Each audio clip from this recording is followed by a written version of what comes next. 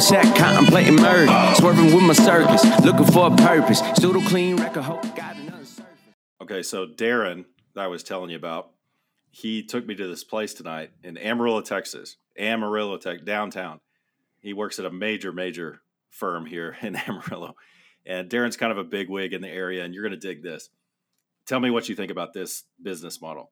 So there's a dude that owns like a series of buildings down here. And he owns, I think, it's leased out by restaurants, and one could be a hotel, one could be a business area, where businesses lease it out, or maybe even government leases out. But down kind of in the basement, it's not a basement. You go, it's outdoors. You walk down these stairs, and it kind of feels like a basement, but it's outside. And you go up to this door, and you have this key card, right? And you swipe the key card, and you go in. And this place is called the Whiskey Cellar, right? And you go in, and I'm expecting like a speakeasy. Yes, it reminded me of a speakeasy, because we go inside, and it opens up, and there's all these lockers in there. And in the lockers, you can see, they're mesh, the steel mesh, and there's a lock, and you have to have your key for yours. And his is labeled with his business, and there's all these whiskey bottles in there. Bourbon, whiskey, scotch, all this stuff. And there's all these people, and I'm recognizing, and it has the name of all these people, and a little gold-plated thing. And I was recognizing some of the names. I grew up in Amarillo, so I recognize some of the bigger names around here.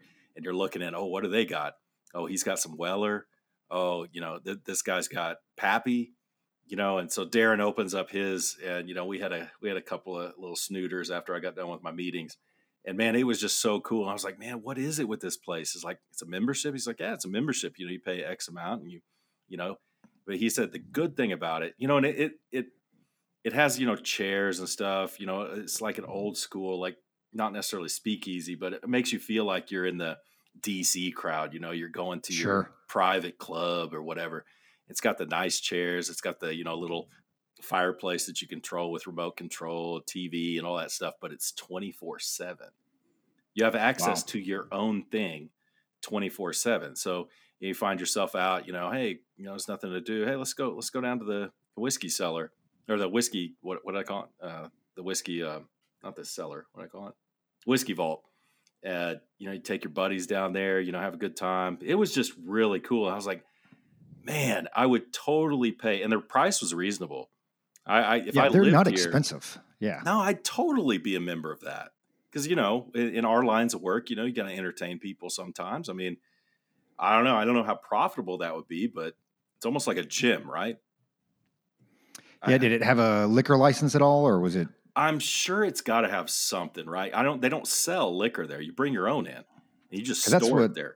Yeah, that's what I'd be kind of curious. So, because we have a place here, and then there was a place back in Maryland. Like the place out here used to be awesome. So it was Fox Cigar Bar, and you had the open bar area where anybody could just go in, smoke, drink, whatever. But they served alcohol, right? So that's what made them money.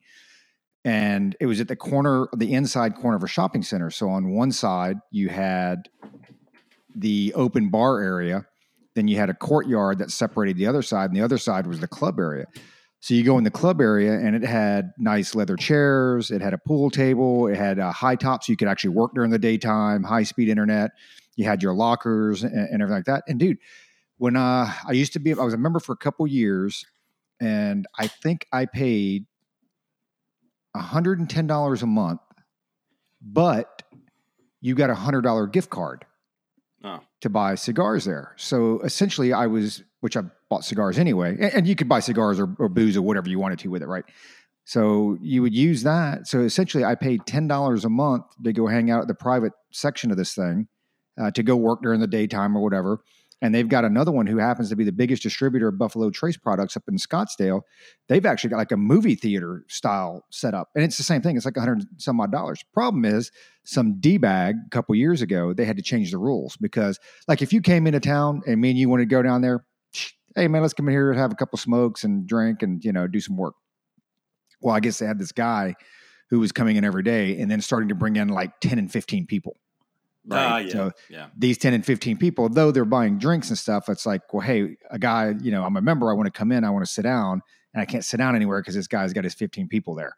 Then they ended up changing the rules, and it became anybody who comes in here has to have a membership. And I'm like, well, I don't have any friends that have a membership, and I don't know enough people that do that. So I would, at that point, I just canceled. But surprisingly, it's not overly expensive. I mean, I know I've seen them in 2 cities, and depending on what you do. I mean, this one here, if you're smoking cigars and buying drinks, it makes sense. It's like, so yeah, I'm paying $10 a month to go have a private club.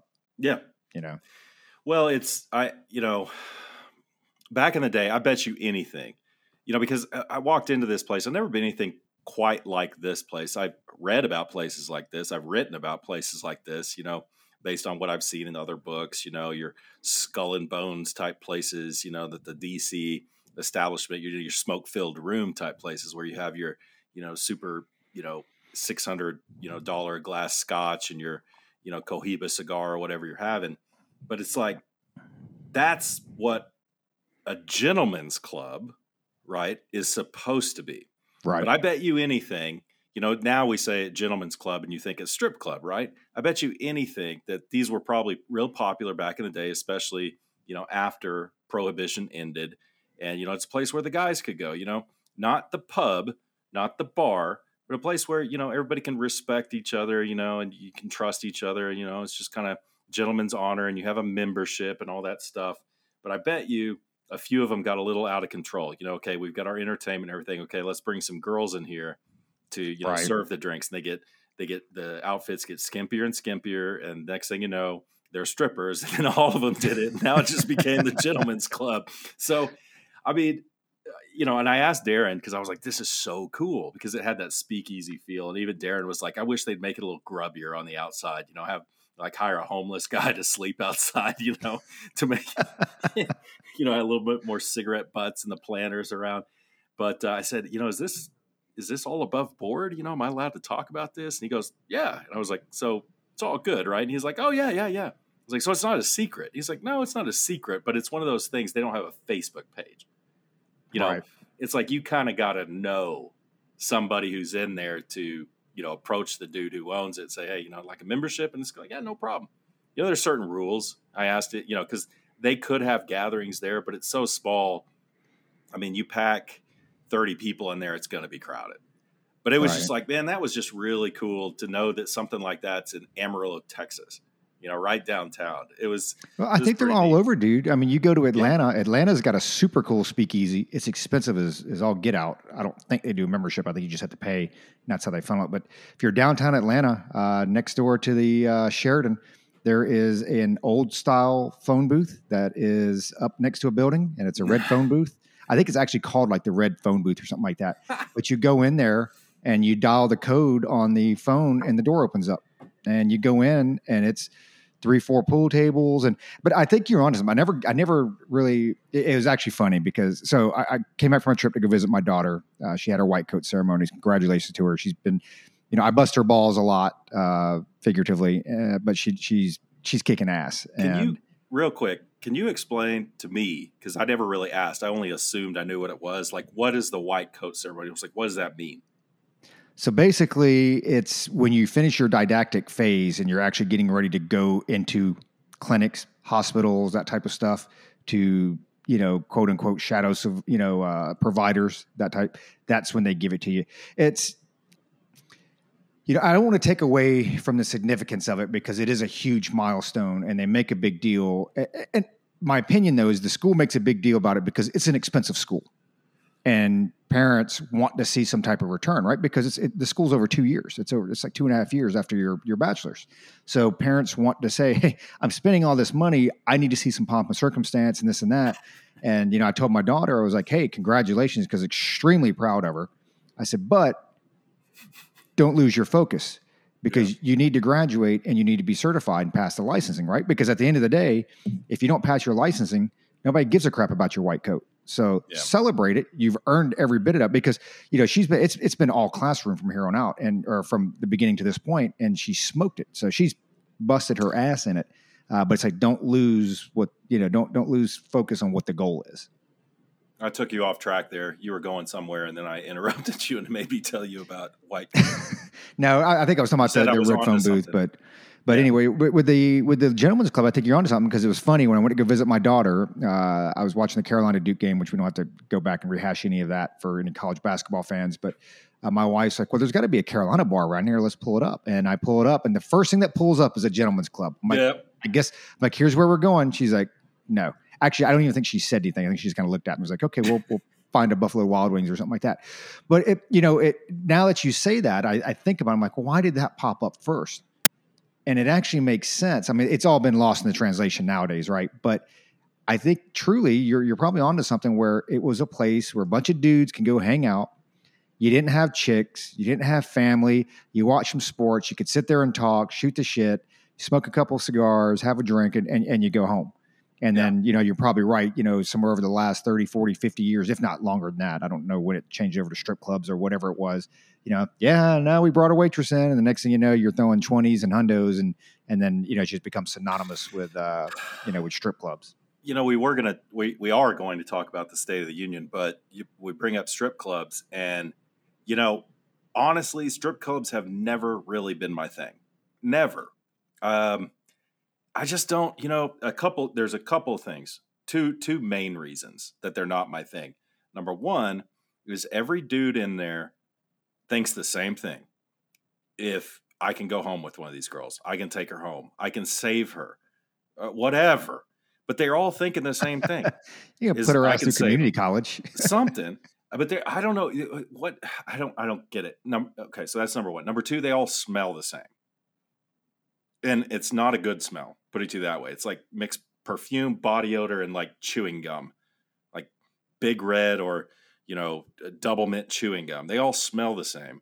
And it's just like, there's a story. Every girl that's up there stripping, there's a story behind that. And it's not a good one most of the time. And like, oh, she's just stripping to put herself through college. Yeah, maybe 1 in 100 are doing that. And, strip clubs are well known for, being drug dens. And it's just never really been my thing. And, with the prevalence of porn nowadays, I'm going somewhere with this, with the prevalence of porn nowadays, with kids especially, and, what I've heard from some of my friends and, some of the things I've heard online and the podcast is kids, especially adolescent males, are really getting further and further away from sex, which you can call that a good or a bad thing. I think it's relatively unhealthy. But, at least they're monogamous. I guess that's a plus. But I guess my point is, with the prevalence of porn and the trend of, sexual desire with adolescent males going down, I think strip clubs, going to see fewer and fewer of them. And the people you're going to see inside of them are going to probably be close to the slime of humanity. I mean, I didn't think we'd talk about strip clubs. I did not plan on talking about this, but there it is. Are you a strip club guy, Roger? No. Well, I couldn't say yes anyway. My wife would kill me if she ever listened. This would be like the one episode that she actually would listen to. She's like, "What? What are you talking about?" No, a lot of the same reasons that you said, and I mean, I think you're right. I mean, when you look at, and Elon Musk has talked about this. I haven't really looked at the figures, but he's talked about as far as population and population, the decline of the amount of people we have, and really people don't like the way he phrased it because it came down to, you need workers, you need laborers, right? You need labor, and you're not going to have enough labor to support the economy and this and that. And people didn't like that or whatever. And I haven't looked into the numbers across the board, but I mean, when you look at, if you look at it holistically, right? Look at everything that's going on with the woke crowd. And I know a lot of this stuff is anecdotal, so I guess we'll have to actually gurgle some of this stuff one day, but it seems like, you have this wussification of the American male, the toxic masculinity. It's not cool to be a guy anymore. And this, it's like, well, hey, I hate to break it to you, but you need a dude and a chick to make babies. I mean, that's what you have to have. Call it what you want to. You can have whatever. I just know that you need an XX and an XY to create another XX or XY, right? That's just, it's what's got to happen. What's got to happen. But when you look at the wussification of the American male, it makes sense what you're saying, because now you just have, like, I know what was on my mind when I was 18 years old, man. I mean, probably the same thing was on your mind and the same thing that was on every one of our listeners' minds out there when they were 18, 19, 20, 21 years old. And I don't think you can say that anymore with a lot of these kids. And part of it is there's an instant gratification behind the porn that they watch or whatever that we didn't have access to back in the day. You all make the joke about the Sears and Roebuck catalog, or, I guess in our day we would have the Victoria's Secret or somebody, hey, look, I see her in her bra or panties. And porn wasn't accessible back then where it is now. And so now, of course, back then you're forced like, hey man, you want to go see some boobies? You better get the gift of gab and be able to go pick up chicks. That's how that's going to happen, right? Or go to the strip club, one or the other. And those that had to go to the strip club normally didn't have the gift of gab and couldn't go, find a girlfriend or what have you. Nowadays, that's all gone where they can just flip on, the laptop or whatever it is, go to some porn site, handle business, and 3 minutes later they're done. It's like, okay, that's great. One, it hurts you. And I see this across the board. It hurts your social skills. It absolutely does. I mean, just beyond like having kids and meeting somebody, just your social interaction, it almost becomes like a form of Asperger's where you're like, man, are you autistic? And I don't mean that in a joking way, but people, they have lacked the development of social skills, right? And how to interact, like how to interact with another dude. I tell you, I don't want to ramble too much and I'll kick it back to you, but like one of the proudest days I had, because you know how it is, like when you're with your dad, when you were a kid, you're like, because you're not going to have anything in common with your dad's friends. You're 18, 17, whatever. And I went to a tire shop with a buddy of mine. He's actually a listener, Brian, so I'm giving you a shout out here. But he used to own a tire shop, and I took Caleb out there. And one of the proudest moments was when Caleb came out, and Brian was like, "Hey, Caleb, what's going on, buddy?" And Caleb's like, "Hey, what's happening?" Well, then they started talking about cars. And I sat there, and what I watched was, because I, as a father and at that age, you don't really see them grow, socially, right? You just see them at home, and that's about it. But I got to watch him interact with another grown man who's my age and actually carry on a conversation and stand his ground and be able to converse, right? Like intelligently and exchange ideas and articulate his thoughts. And I'm like, man, my boy's actually growing up. And I think you miss a lot of that nowadays because not just because of porn, but I think that is the downside to the internet where you're not forced to get out there anymore. To actually meet people, shake hands. Here's how you shake a hand. Look a man in the eye. Open the door for your wife or your girlfriend. That type of stuff. I think this generation is missing out on it. How old was he when he had that conversation? That was it was either 18 or 19. See, I mean, a couple years ago. Yeah, you hit the nail on the head. It's just, we could go down this rabbit hole for a while, I'm sure. But I don't know if it's just because I'm getting old, and crotchety. But number one, I like to see kids in the service industry, anywhere from 18 to 24. Absolutely. They are getting that social thing. But it seems like, waiters and waitresses, of course, but, kids who are checking you out at the HTO where we go to get our tea and our water, our iced tea and our water. It's like, man, some of them just have, these blank stares. I don't know if, again, not being mean, but is there something not right upstairs? What's going on? And I don't think they're autistic or anything. I just think that, they just don't know how to interact. But by the same token, at least they're out there. A lot of kids aren't, out there having a job and at least getting that a little bit of exposure. So again, it's very anecdotal and it's me getting old. It's like kids nowadays. I don't know if that's part of my mentality with it. But yeah, shoot, that's one thing that, people used to tell us about our kids. It's like, man, they're really good. They know how to talk. And, a few years ago, 10 years ago, I was like, oh, okay, that's good. I knew how to talk too. But as time moves on, I know how to talk to a person too. But, as time moves on, I realize how great of a compliment that was even 10 years ago, at age, 14 and 11. It's like, wow, these kids can actually be respectful to an adult, because at that age it's all about respect. A 14-year-old, what are they going to really have in common with an adult? Right. The adult has to lead the way in that conversation, but they were able to hold a conversation. So yeah, it's a dying art. I don't know. But you hit it on the head with the service industry. Yeah. All three of my kids worked in the service industry.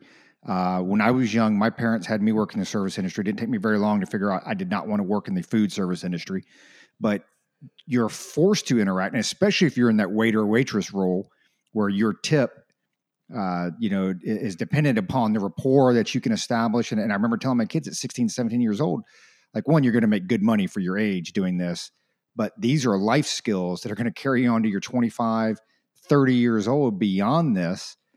You don't see it now, but like I see it full blown with my daughter, the one that's in school. She is a beast. I mean, she reminds me, you always have that, if I knew then what I knew now, or know now, and this and that. She has been a sponge for all that. And she is probably the closest I could ever get to, like, man, I wish I knew then what I knew now, because she has taken all that we've taught her and the experiences of working in the food service industry. She did that for several years. And when she was in college full time, she was working 3 jobs, Yep. I mean, I see her now at her age, at being 23 years old. That's as close as I can get to, man. If I could go back in time and just have what I know now, and she's able to use those experiences. But I think you're spot on, man. And for our listeners out there that have kids, I get it. One of my first jobs was at Dayton's restaurant in Salisbury, Maryland. And I worked at the Sizzler when I was in high school, cooking steaks and stuff like that. Nice. I worked at Kentucky Fried Chicken for about 45 minutes. I quit because they wouldn't let me sit down when I ate. So I was like, I can't do this. I went on break, dude. I got like a center breast. They just come out with a center breast, right? So it's all meat, no bone. It was like the hefty chicken tender. And I just gone through the training thing, and they're like, okay, get what you want. And it was all free. It was chicken. So I grabbed like 3 or 4 pieces, man. I sit down at the table, and the manager's like, what are you doing? I'm like, I'm getting ready to eat. And he's like, no, you need to go stand up in the back.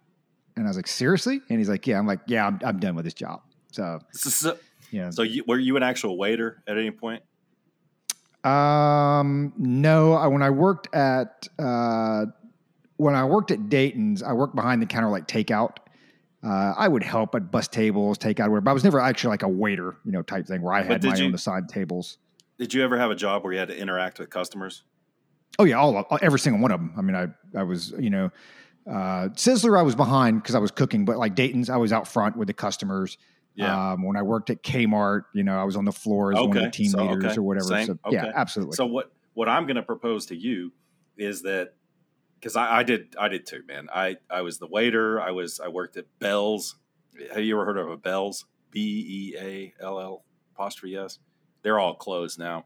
It's like a JCPenney, but low rent JCPenney. Yep. So I sold shoes there. Sold shoes at JCPenney. Worked on the floor, selling clothes, and I had to deal with customers, right? And I don't want to. I was going to make a comment about you, but I'm going to make it about me because that's what I do. But so, all those years I worked. My first job was at a toy store, like a big box toy store, like a Toys R Us, and dealing with customers, man, and dealing with difficult people sometimes. But most of the time, people are nice. Most of the time, people are nice. It's that one difficult one you get that just ruins your whole day. In the line of work that we did, and we still do to this day, I really think that benefited us. And I really don't have a problem. When you go through all these training courses, right? Or you go through, anytime you're going to get a certification, is he good at this job? Is she good at this job or not? It all boils down to establishing rapport relatively quickly, right? And so many people have a hard time establishing rapport. And I'm just like, when I'm an instructor or a mentor, I'm like, I don't understand how this is so hard for you. Well, because it's like, you got to pretend like you care.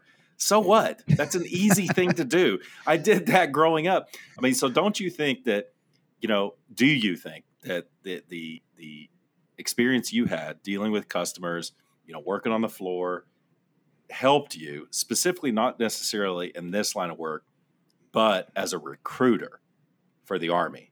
I mean, do you think that, okay. That was my question.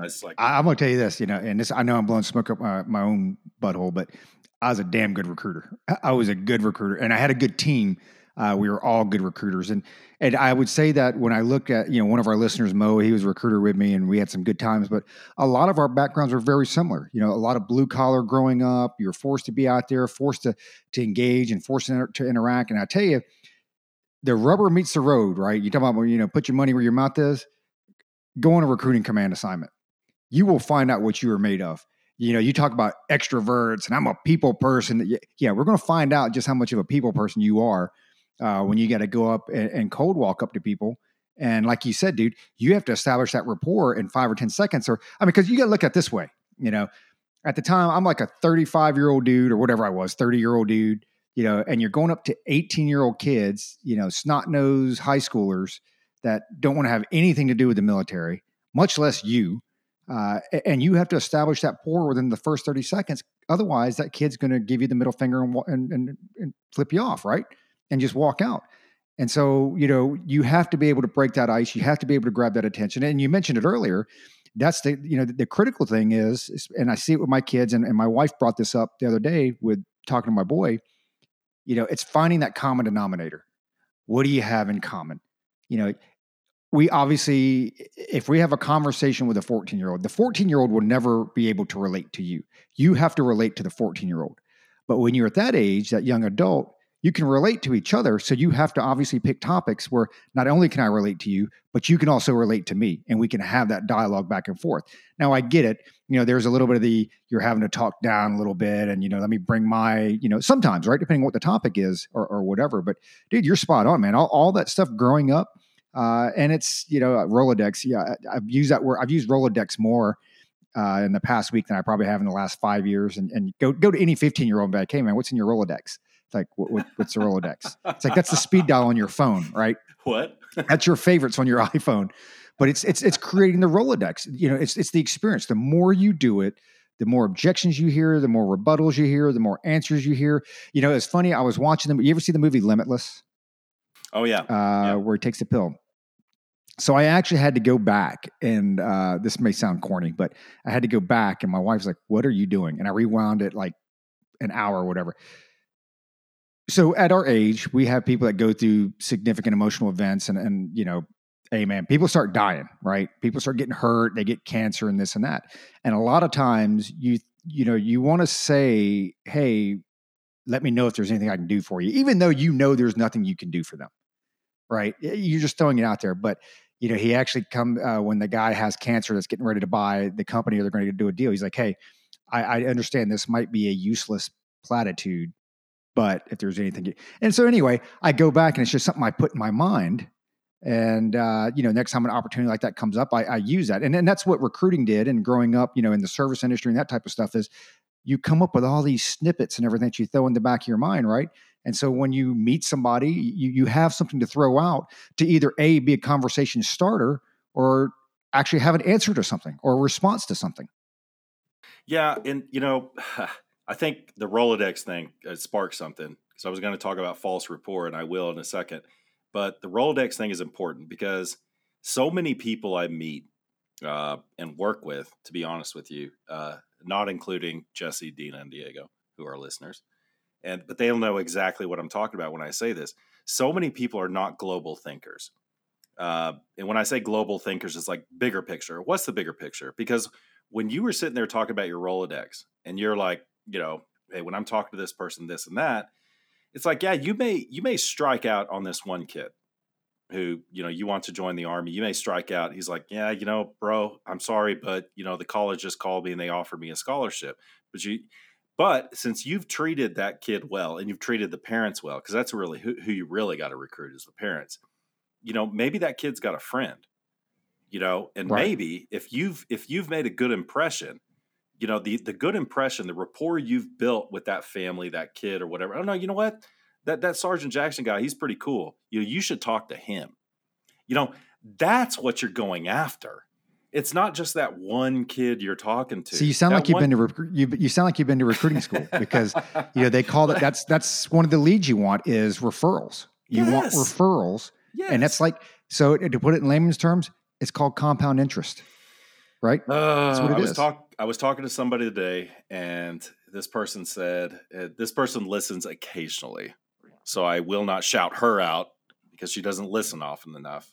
But she'll listen to this one because I'm going to call her out tomorrow. It's like, you need to listen to the next episode because 29 minutes in, I referenced you, but I didn't say your name. Bia, you need to listen more. But she was like, I was like, hey, when are you going to introduce me to these people? Group of people. And she's like, oh, whenever you want. Who do you want to meet? I was like, it doesn't matter. It does not matter. Because that first person I talk to is not going to be the one. They're not going to be the one. I'll get there later. It's global thinking. Not enough people do that. Too many people go by the book. They go by the checklist. And I'm not going to say they're failures, but they're not as optimally successful as they should be. So I want to go back to false rapport, though. I see this with Marine recruiters a lot. Hey, buddy. Hey, buddy. Hey, buddy. That's why Marines get the dumbest people. I know there are a lot of smart Marines out there, and some of the best, warriors I've ever seen are Marines. But it's that false rapport. You have to go in, and this is extrovert, introvert, all that stuff. You have to go in, like you have to play a trick with your mind. Tell me if I'm right or wrong, or if this is just in my own mind. Do you really, okay, let's go back to being a waiter or waitress. Do you really care about the person who, you're waiting on? Do you really care about them? What difference are they going to make in your life? I mean, come on. But if you go in, you're genuine, right? You're genuine. You're going for that tip, right? You're going for that tip. You're going to treat them well. You're going to treat them right because that's how you want to be treated. The golden rule, right? Go back to the Bible. It's all in the Bible. But do you really care about them? No, you don't. But you convince yourself that you do, right? You have to flip a switch in your mind where you actually believe the rapport that you're putting out there. Now, if you get good enough at it, maybe this is a sociopathic tendency on my part. You get good enough at it, you do care. But at the end of the day, you can flush it down the toilet. It's like toilet paper. It's like, okay, yeah, I'm done with that. Okay, move on. Got my good tip. Move on to the next table and do the same thing. Now, I do think that does take a toll. At least it does on me. It takes a toll. It takes a lot of energy out of me. But you have to convince yourself that wow, you're into underwater chess playing? Wow, that's super interesting. Tell me more about that. Do I really, really care about that? Of course, I care about learning more knowledge. I'm a student of the world. I like stuff, but I'm going to flush it down the toilet. But that false rapport, I mean, you probably saw it in Recruiting Command and definitely in this job, the job we used to do. It's like that false rapport. I mean, with kids, especially nowadays, their bullshit sensor is like finely tuned, man. That thing is very precise. Because false rapport is BS. That's it is. The thing I would add. That. I can. Yeah, absolutely. And the thing I would add to what you're saying to take it a step farther for our listeners out there, false rapport is when you have no genuine interest, but you fake it, right? Let me tell you how I made it in Recruiting Command and our jobs that in our previous life and even now in the business sense. Once you realize that rapport is not about you, it's about the other individual, now you're onto something. Because here's what happens. The first step is determine needs and interest. Okay, I determine that, and take the waiter as an example. I need to determine the needs and interests. Once I determine the needs and interests, it's very easy for me to get behind that because now it's not about the conversation with underwater chess playing and this and that, right? It's about me providing a service to you to get what I want. And it changes the perspective, it changes the objective. And then when you talk about truly establishing rapport is not me and you talking about what I want to talk about and making me happy. Rapport is talking about what you think or what I think you want to talk about to make you happy to get what I want. Right. That's why you establish rapport, and that's the end result. And that's where it's you talk about global thinking. It is the short-sightedness of rapport. Oh, we just got to get along. Well, no, because you know what? If it's false rapport on your end, it's false rapport on their end as well. You both are gripping and gritting. Hey, man, good to see you. Nobody gives a shit. You just go through that. But it's like, no, you have to determine what those needs and interests are. And then that becomes the objective, not, whatever the topic is or whatever else. Because that was my whole thing with recruiting. I walk up to a kid, 18. My first thing was like, hey, man, start up conversation. Is this a college kid? Is this a college-bound kid? Is this a guy that just wants to work on cars? Is this a guy that wants to travel the world? Determine those needs and interests. Now, once I have that, then I will take that and apply it to what I know. So, because we all like to talk about ourselves, right? And what we like, what we're doing. So I can take that and I hide that. I wrap it into, well, here's how the Army can help you do that. So now I'm relating to that individual. I'm able to talk about the Army and all the great things it's done for me. And the next thing you know, at the end of the day, this kid's back there, raising his right hand and swearing to support and defend the Constitution against all enemies, foreign and domestic. And then a month and a half later, he's cursing your name for the rest of his career. No, you know what? I didn't have too many people cuss me out because I never because you don't have to lie to people to have them join the Army. And I know we did a recruiting episode, which, by the way, maybe one of our listeners can help us. This thing is getting ready to go over 1,000 plays on that one episode, dude, and have no clue why. No, that's clue Mo. Why. That's Mo. He listens to it every day on his way because Mo was on that episode. Mo or Chris, because wasn't Chris on that episode too? Yeah, they probably both listen. But the thing is, you don't have to lie to any of them. You tell them, again, it's all relating to their needs and interests. Because here's the deal: whatever it is in life, hey, what's your goal? Well, I want to get here. Okay, well, if I can show you a faster path to getting there, versus what you already have in your mind, well, any logical person is going to say, well, yeah, I want that path. And that's how you have to lay it out. You just don't have to lie about it, because in a lot of ways, and the Army's not for everybody, but in a lot of cases, it is the fastest way to get to where you want to go. At least where, the position that I grew up in. I mean, some folks are different and different resources, right? So I think that recruiting command, a couple points, and then we got to get into State of the Union. Because this is a really great conversation, man.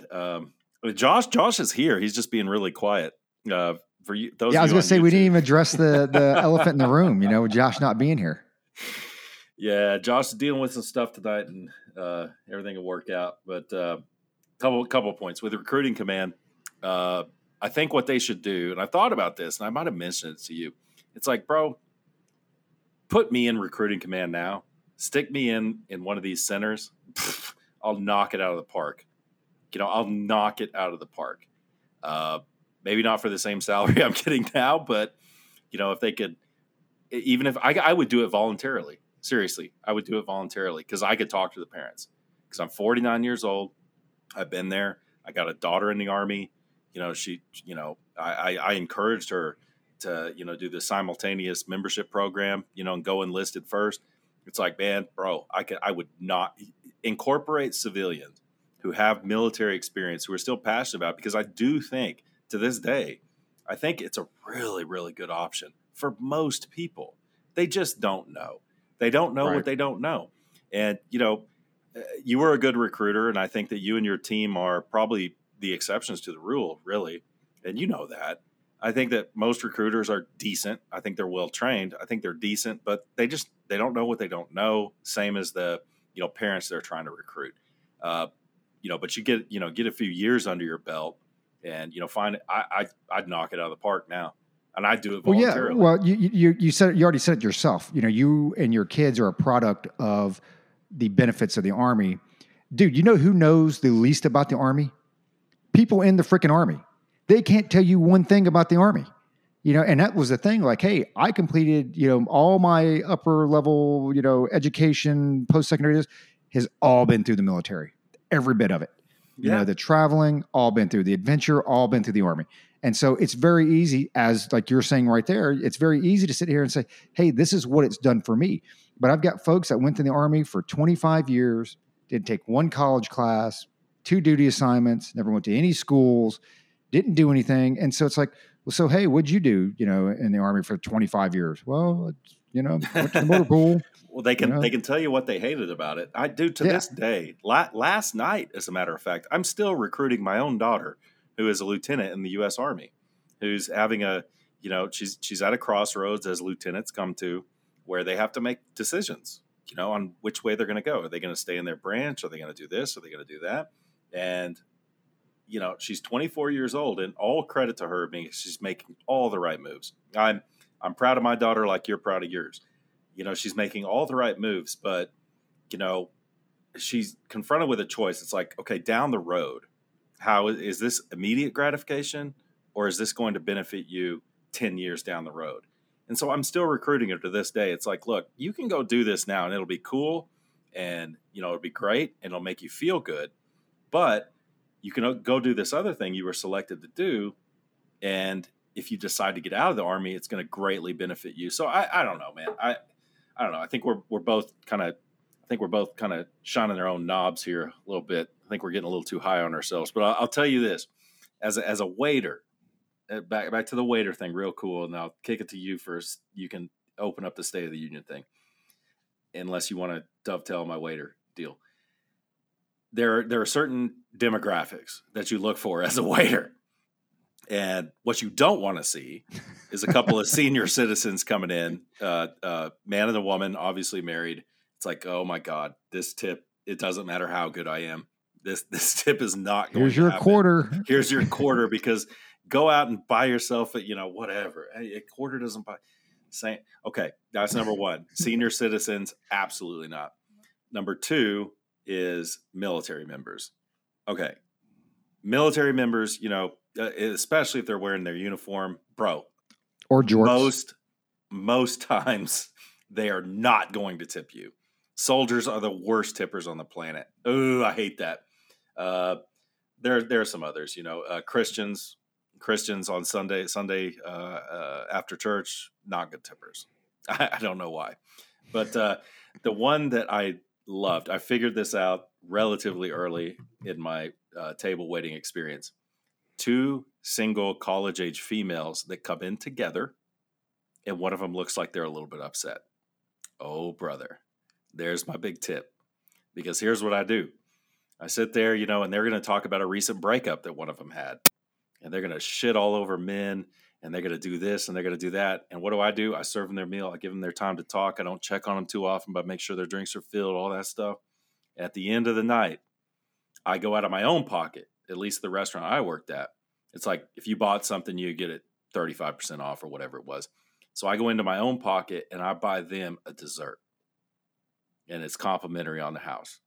And I take them the dessert and I said, you know what? I think you 2 ladies need this, tonight. It's on the house. It's on me.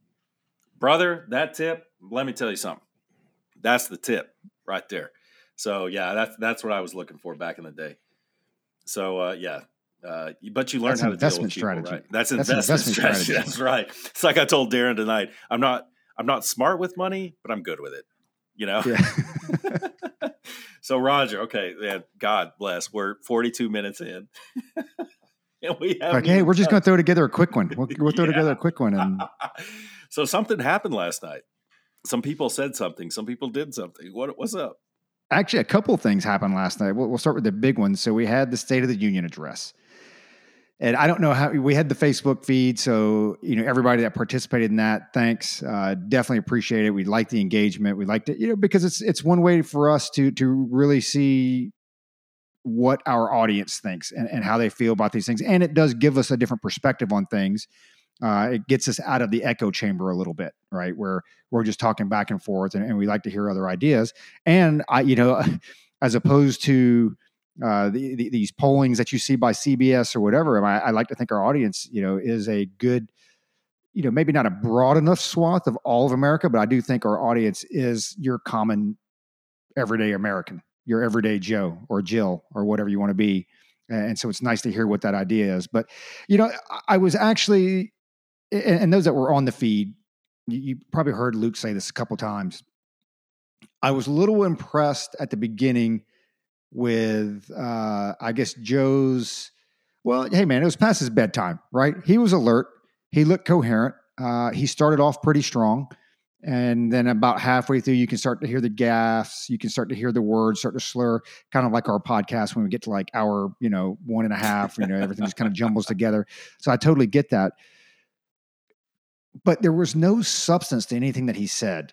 And I'll get into some of the facts later after you give your piece about it. But it was really I felt like I made this comment. I felt like I was at a WWE wrestling event where you have the hometown, shtick where it's The Rock comes out and, finally The Rock has come back to insert city, right? And that's what I felt, is that he went out there and he said a bunch of things that, well, obviously both sides agree with.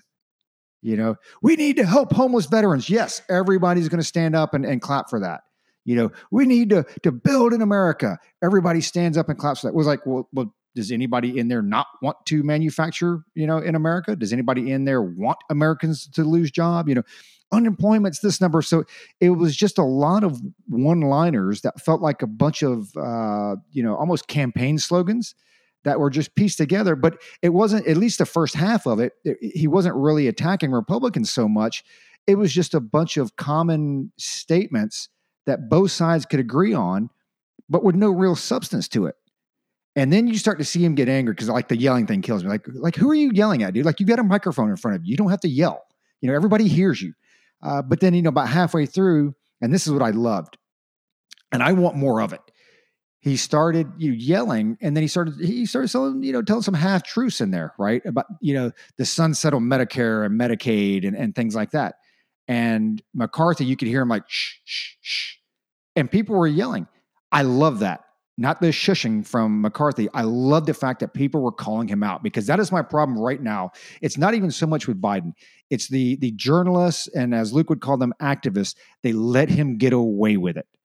Okay. They sit there and they do an interview, and he's like, well, hey, he'll make a statement. And then, it's like with the balloon, the Chinese balloon, and we'll get into that a little bit later. Well, the balloon came over U.S. territory 3 times under Trump's administration, but you didn't find this out until your administration. So how did that happen? Well, we know that the balloon came over the U.S. territory 3 times under Trump's administration. And then the reporter stops.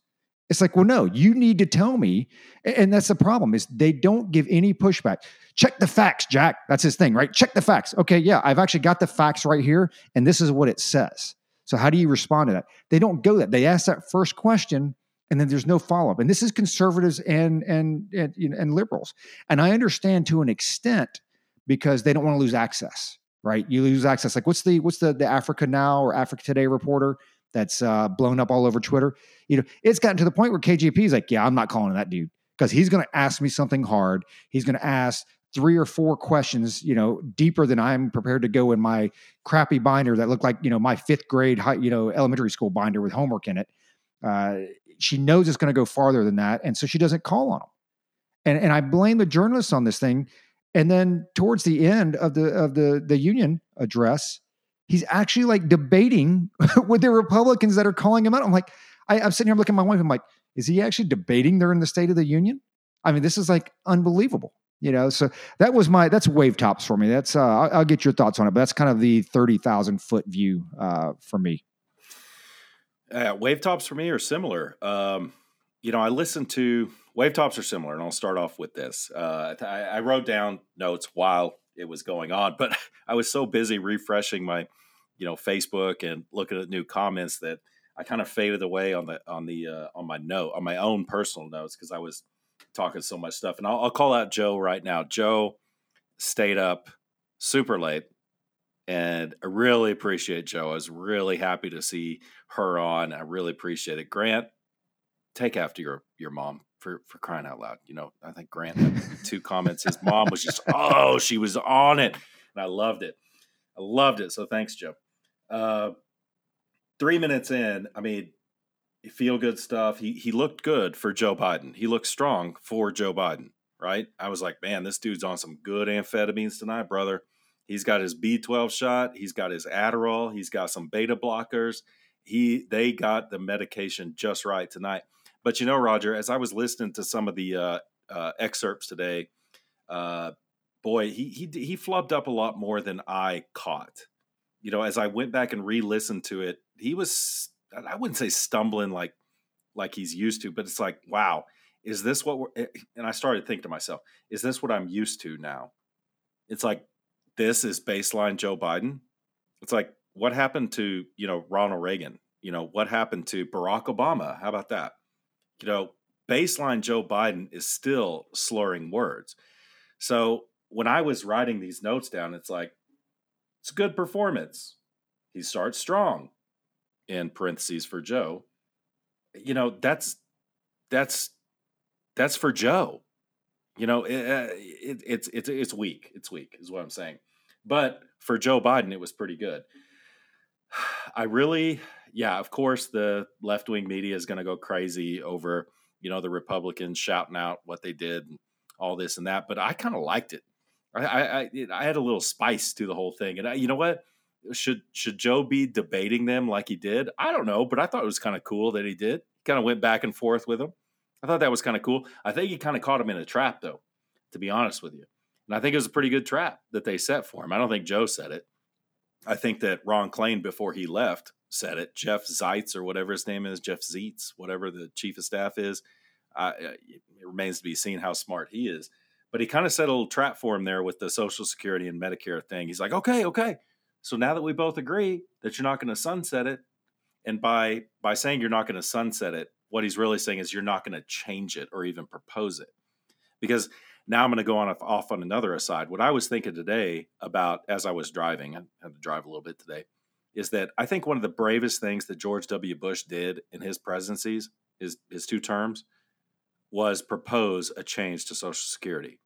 Because he tried, and man, boy, that was not popular. And they had to know it wasn't going to be, but at least he tried, right? So it's like, I don't know, that Social Security is going to, I'm not going to say it's going to fail. It's not going to fail. What's going to happen is, more payroll tax, and you're probably going to see a real no shit value added tax, probably within the next 20 years, because that is just not solvent the way it is. So I'm getting kind of far afoot here, but yeah, I've got a lot of notes here. I did like the back and forth. I wish we'd see more of that, honestly. I wish we'd see more of that, but everybody would have to be gentle people, gentlemen and gentlewomen. I think that, you're the likes of, because there's a Republican up there, instead of Marjorie Taylor Greene or Lauren Boebert, it would be Ilhan Omar, or most likely probably AOC yelling in their place. And it's like, okay, if you say something that's patently untrue, and you get some boos and stuff like that, hey, address them a little bit. But the heckling, not a big fan of the heckling. I wouldn't call what happened last night necessarily heckling. I think it was under control, and I think it played out pretty well. I think it was okay. I think actually the last State of the Union was probably worse than this one as far as the heckling goes. I thought it was pretty good because what he did call out was a little bit. It was kind of out there, and we'll delve into that a little bit more. But Roger, this is kind of down the page a little bit, but we can nitpick a few of the other things. But I think we've already seen the Biden 2024 campaign slogan, and I think we saw it. I think we heard it. I think either 4 or 6 times last night, between 4 and 6, so that would make it 5. Finish the job. Finish the job. That's going to be the campaign slogan. That's what you're going to see on bumper stickers. He said it multiple times. Finish the job. I think that was his initial campaign speech. Now, whether they're going to let him run again, vis-a-vis the DNC and the power brokers, I don't know. But I think last night, honestly, tell me if you view it this way. Do you think that was a decent showing last night? Remove yourself from your predilections and your own beliefs on these things, personal beliefs. Do you think that last night was a decent showing for Joe Biden to run in 2024 from his and his staff's perspective? Hey, man, finish the job. I got through this 72-minute speech, did a pretty good job. What do you think? So I think they tried. And here's the problem. And I'm going to tie a little bit of Sarah Huckabee Sanders' response, because if you guys and gals out there did not hear her response, and I agree with Dana Perino, it is probably the best response I've ever heard, Republican or Democrat. It's powerful. Hands down. And there's definitely, there are going to be some greater aspirations beyond being the governor of Arkansas there. But she hit it on the head when, and I'll even add to what she said, the choice is between normal and crazy.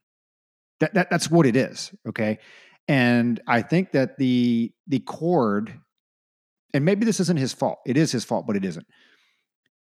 The chord that he failed to strike is that he lists all these successes, right? And maybe the next segment, I'll kind of cover some of the fact checking on it. But of all the successes that he lists, and that's where the campaign slogan comes in: finish the job. We've done this and we've done that, and the jobs and the economy and inflation and da-da-da-da-da, which we can nitpick those to death. But the people don't feel it. And that's the problem. And I think that's what he is going to struggle with when it comes to, I still don't believe he's running in 2024. He runs 2024 election, I think, unless things drastically change, which, Disney's laying off 7,000 employees. That was announced today. I don't know it's going to change that fast. But it's to sit there. It's one thing to say, hey, we're not doing that bad. Okay. It's a very general statement, right? We're not doing that bad. We're making some recoveries. We're getting better. But the problem is when people can't buy eggs, when the eggs that they do find are $7, $8 a carton, when they still can't find baby food, when they're still paying $3.46 a gallon for gas, right? When mortgage rates are 6.5%, 7.5%, when rental properties are actually outpacing the cost of mortgages, where now, it used to be a joke. Oh, you're apartment poor. Well, no, now it's apartment rich because you can't afford to buy a house. And if you live in an apartment, by God, you're paying $3,000 a month for it. And so to sit there and tout all the successes, the problem that he's having is that people don't feel it. And they don't feel it because his presidency has been a failure. And I'm trying to be as objective as I can possibly be, but there is across the board, across any single metric that you want to look at. And again, we go into it. People talk about jobs and economy. Yeah. It has been an absolute failure. And I did not hear one absolute success during his State of the Union address where he can sit there and say, I did this, and because I did this, your life improved and you can feel it improve. That's what people need to believe. If wages go up, that's a great thing. But when wages go up and it doesn't outpace or is outpaced by inflation, guess what wages have done? They've gone down. They play these tricks, right? They've forgotten that inflation is year over year. We've been beating this up for 2 years. Now all of a sudden inflation is calculated month to month. Why is it calculated month to month? Because 0.6% sounds a lot better than 13.8% over the last 2 years, right? And they play this, but the problem with playing all that stuff is you can tell me that, but then I immediately turn around and pay that $3.50 for a gallon for gas. I pay that $6 for a carton of eggs. I pay that $4 for a gallon of milk. And now everything that you just said, man, it's like it's falling on deaf ears. So I think the answer to your question is, he tried. The problem is he really has no successes that he could get up there and tout. And then, like you mentioned a couple of times on the Facebook page, man, you talking about I don't even know what's the word, like disconjointed. Is that disconjoined? Is that a word? Whatever. Disjointed. That up. Disjointed. There you go. It was like, oh, I'm just going to jump here, there, just boom, boom, boom, boom, boom. Some things he just blew right. Southern border. Look at that transition. Southern border. We're secure. Next, boom, economy. It's like, whoa, whoa, whoa. It's like, what just happened here? Like, did we skip some pages on the teleprompter or whatever? But I go back to, he has no real successes that he can sit here and hang his hat on and say, hey, your life is better because of what I did. Yeah, disjointed was, especially at the end, man. It went off the rails for me, and I was struggling to keep up because he was changing. It was like it was topics bedtime so often. right? And I think, yeah, it was strange because I think I should have written it down. Did I? No, I didn't write it down. I wrote it down in the chat. It's like, man, you went from this to this to that to that. It's like, how did you get there? But I'll go back to the beginning.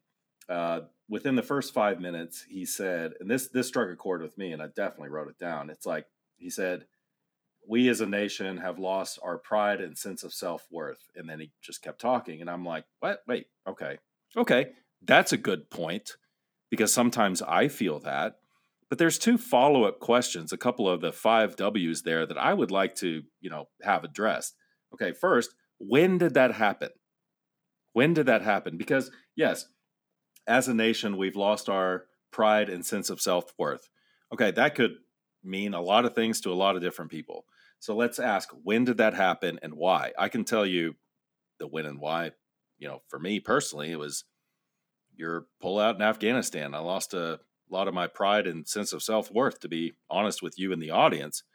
It's like I lost a lot of pride and sense of self-worth there. So when and why was that? It's like, and I don't have many comments here. I'm going to push it right back to you. So get ready. It's like, I heard a lot of America is exceptional. I heard a lot of that. We're American. We're exceptional. It's like, yeah, I know, bitch. So tell me why I'm not seeing it. Tell me why I'm not seeing it and how you're going to fix it. It's like, yeah, I know we're exceptional. Let's talk about, the Chinese balloon and stuff. It's like, yeah, pride and sense of self-worth. Just had a spy aircraft fly through our entire, God, we could do an entire episode just on that. Just so you folks know, if there wasn't a State of the Union address, this episode would be about the Chinese spy balloon. Just so you know, because that, in my book, I think in Roger and Josh's as well, is a very big deal. A very big deal. And there's a lot to say about that. I've got a lot more notes, but I want to touch on this. One of the points where he yelled, and I was just like, dude, bro, old man, go back in the house, because what are you yelling about? He said it didn't make much sense. And I don't want to yell into the microphone, mess Roger's sound stuff all up, but he's yelling, tell me which world leader would change places with Xi. Tell me right now, which one? Do you remember when he said that? It's like, okay, well, I'll name you off the top of my head. I'll name you at least 24, starting with the supreme leader of North Korea. If he had a chance, you think he'd switch places with Xi? Oh, yeah. Absolutely. I don't know, any leader in, half the countries in Africa? Yes, dude, that was a dumb line. He was like, who wants to be Xi? Who wants to be, the supreme leader of China? I don't know, man. That's a lot of power. That's a lot of power. That's a lot of workforce. Yeah, I think that was a dumb comment. It was so dumb. But one more thing, and I'll kick it to you, and maybe I'll tee you up with this one. You can give your thoughts on what I just said. But what does this mean, Roger? I mean, I think I know what they want to be when they say we're going to build the economy from the middle out. Because they don't want to say from the top down, because that's, trickle down economics, and that's the devil for these people. Shout out to the Grammy Awards. But nice. The middle out, and I wrote down middle out ? How? Middle out. How does that work? So the theory is to inject capital into the middle income earners. And if you do that, they will spend more. Okay. My problem with all this is it's so myopic. Here's the thing. You want to inject capital high, middle, and low. You want everybody spending. But how you truly get capital down, I know they've had studies on trickle-down economics, but I'm not a scholar on this stuff. You get people that sit here and disagree with me all the time about it. But hey, you know what? We did call inflation 2 years ago, so there's that. They say trickle-down economics doesn't work. And we've said this before. Here's the reality of it. If I have more money in my pocket, my kid goes to Taekwondo. I hired a driver for my kid to go to Taekwondo because I was working and commuting and couldn't be back, so I hired a driver. And then I hired a piano teacher. Hired a piano teacher that could come to the house and teach because, again, I couldn't be home because I was commuting, yada, yada, yada, right? And all of our listeners can relate to this. If I don't have the disposable income, guess what the first thing I cut is? Well, hey, guess what? No piano lessons. Okay, that's a middle-class employer that I'm helping to employ, right? Helping, obviously, he's got a lot of other clients. The next thing I'm cutting is Taekwondo. So now that studio, not only just the individual who's middle class, but also the rent that he pays, the individual owns that building, right? And how they draw their income. And then, guess what? The driver happened to be the wife of a sailor. He's active duty Navy. She was pregnant. They needed some extra cash. And we hired her as a driver to drive my son back and forth. And it wasn't a whole lot of money. Okay, we're talking like $20 a trip. So, get off your, woe's you. But when you don't have the disposable income, those are the first things that get cut. And then when you talk about, this 15% tax, the wealthiest and, whatever he calls it, do you not think that doesn't make it down to the consumer? I can tell you this, being involved in business, whether it's, you want to say it's successful or unsuccessful. I guess that's debatable, right? We try not to run a non-profit or not-for-profit business. We try to make money. But here's the reality of it is the more expenses there are, the more you have to pass that down to the consumer. That is a fact. If I'm trying to sell widgets and it costs me $1 to make the widget, and then it's another 50 cents on top of that to pay taxes, payroll, and whatever else. Well, I have to at least sell it for $1.50, and I got to sell it for more than that. If I sell it for $1.50, I just broke even. So guess what?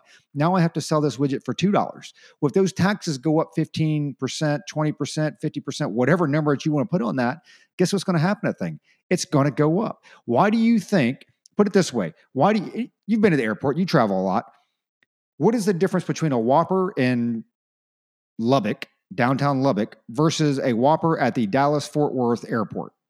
Breaking the bank, that's the difference. Right.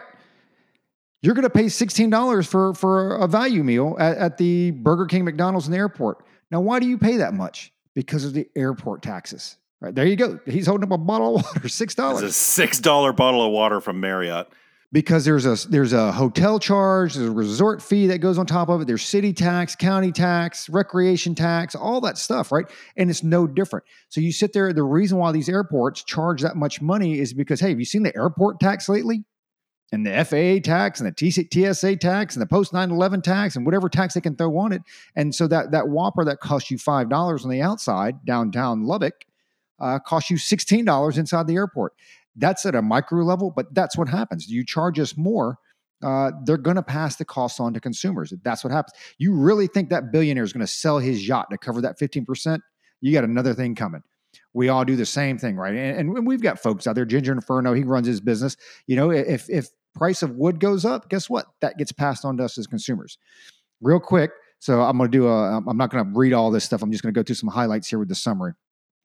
So this is what the State of the Union, this is in summary what he claimed, what he boasted about. So, he talked about the 12.1 million jobs created, more than the number of jobs added in 4 years under any president. We all know why that happened, right? Under COVID, obviously everybody was locked down, jobs were lost, and boom. And I think the number was actually 10 million, like 10.5 million jobs were lost under COVID. So if you do the math there, you're looking at what, 1.5, almost 2 million jobs, okay, over the course of his first 2 years, which again, historically, I don't know if that's good or bad, but it's definitely not the 12 million. There's definitely a lot more context there that needs to go along with that. Take-home pay has gone up, which again, we just addressed. Wages have gone up, but they have not outpaced inflation. So, hey, that's great. Your paycheck went up $5 an hour, inflation, $13 an hour. So yeah, you're only down $8 an hour, right? So I guess you should be happy with that and celebrate it. Cut the deficit by 1.7 trillion.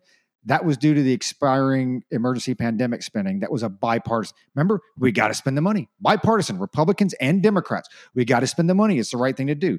Okay, that sunsetted. That money automatically stopped. That's the 1.7 trillion, which, by the way, had they passed Build Back Broke or whatever it was, that would have been gone. He'd actually been like a surplus, or not surplus, but over like $2 trillion spent, right? There wouldn't have been a reduction. As far as adding to the national debt, yeah, Trump added 25% to the national debt. Barry added a lot of money to the national debt. But again, a lot of that was tied to bipartisan legislature that they determined they needed through to make it through the COVID pandemic. So it's not like it was a Republican or a GOP thing that was pushed. Talking about imports. Hey, the last numbers I checked, we import more now than we ever have. And it's been increasing like exponentially, right? Talked about the midterm. Some Republicans would sunset Medicare and Social Security. So I'm going to put this to rest, and this will be my last thing with the sunsetting of Medicare and Social Security. And this is why somebody should take him up on his offer when he was like, just contact my office. I've got the paper, as he starts yelling. He's talking about Rick Scott's plan. And when Rick Scott brought it out, the intention was not to target Social Security and Medicare. And again, this is how myopic they are. And I don't agree with what Rick Scott said. I'll put it that way. And every Republican's come out and said it, but they're missing the point. It was the principle behind it. And what his principle was, basically every spending bill that you have in Congress should be validated, should be revalidated every 5 years. I think it was like 10 years, right? Something like that. It should be revalidated 10 years because much like taxes, once money's allocated to it, once your taxes go up, it never seems to adjust. Kind of like those baggage fees. Remember, hey, baggage fee. Well, of course, gas is up again now, but remember, baggage fees. Hey, we got to do baggage fees. Why? Well, because fuel went up. Well, then when the cost of fuel went down, did the baggage fees ever go away? No, because nobody ever looks at it. You're desensitized to it, and you're just accustomed to paying it. So Rick Scott, the principle behind what he was saying was that every federal program, every federal spending program should be revalidated every 10 years, I think is what he said. Because if it's that important, then we'll vote on it and we'll allocate and continue to allocate money to it, right? He wasn't specifically targeting Medicare or Medicaid. And every Republican came out and was like, yeah, that's not going to happen. And oh, by the way, that started with Trump because he was really, you said George Bush should take a lot of credit, which he should, for trying to actually do something with Social Security. And then Trump was the first president, a Republican president, to say, we're not touching it at all. It's staying where it is. We're going to fund it. The problem that I have with all this, when you talk about the war in Ukraine and the billions that we're spending over there and this and that and everything, one, there are better ways to spend the money, I believe. And it's not even whether you believe you should spend the money there or not. One, you should have some oversight, right? With Ukraine, where's that money going? How's it being spent? But and I'll end it with this. What bothers me the most is they get up there and throw around the term billions. Billions here, billions there, billions here, a billion going there. We're going to, a billion more for infrastructure, a billion more for education. People don't relate those billions to every dollar that is stolen from every American taxpayer. That's what it is.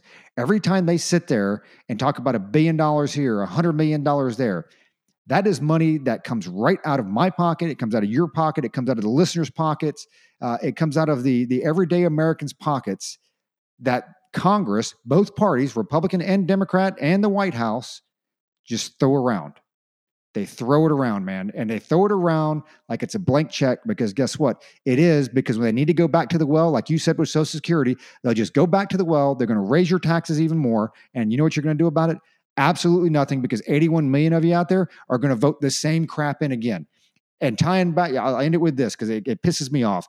Going back to what you said with the, when did it change? When did it change? Hey, you know what? Somebody should remind them.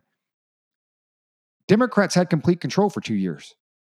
Biden had complete control for 2 years. So if you really want to look at it, if you really want to look at a successful presidency, okay, the first half, he should have been able to knock this out of the park. Hey, look here, guys, gals.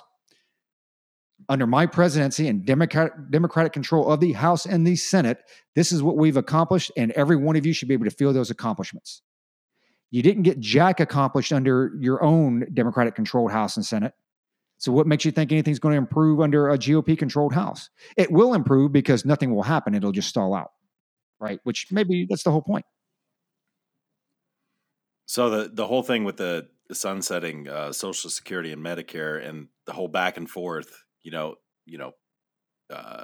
ask my office, they'll tell you, and if that comes back to Rick Scott, which I'm sure a lot of people looked over this speech.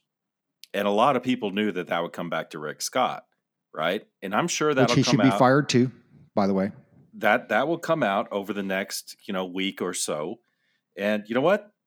Decent attack. Decent, attack on Joe Biden's part.